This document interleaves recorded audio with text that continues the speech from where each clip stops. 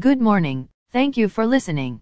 I will bring you up to date on various stocks, bond, currency, and commodity price changes and give highlights of today's news. Please subscribe to the podcast for automatic downloads. As of 7 a.m. stock market futures are mixed.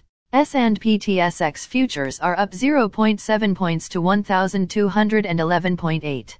S&P 500 futures are down 1.75 points to 3,997.75.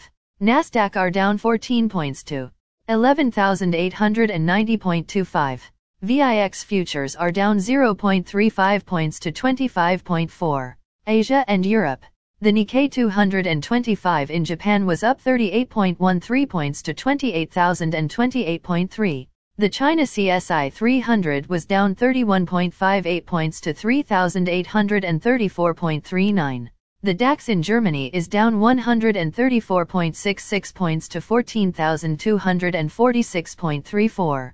The CAC 40 in France is down 32.18 points to 6,610.57. The FTSE 100 in London is down 2.23 points to 7,367.23. Commodity markets. Gold is up $10.05 to $1,786.85. Silver is up 55 cents to $22.07. Crude oil is down 30 cents to $86.62. Copper is down 3 cents to $3.78. Natural gas is down 9 cents to $5.94. December corn is called to open lower at $6.60. January soybeans is called to open lower at $14.41. December wheat is called to open lower at $8.07. The Canadian dollar is 1.3255. The Canadian 2-year bond yield is 3.89. The Canadian 10-year bond yield is 3.15. The United States 2-year bond yield is 4.36. The United States 10-year bond yield is 3.78. Bitcoin is at $16,672.30. Highlights of today's news. Stats Canada to release October inflation data this morning. Missile landing in Poland, reportedly the Ukrainian missile.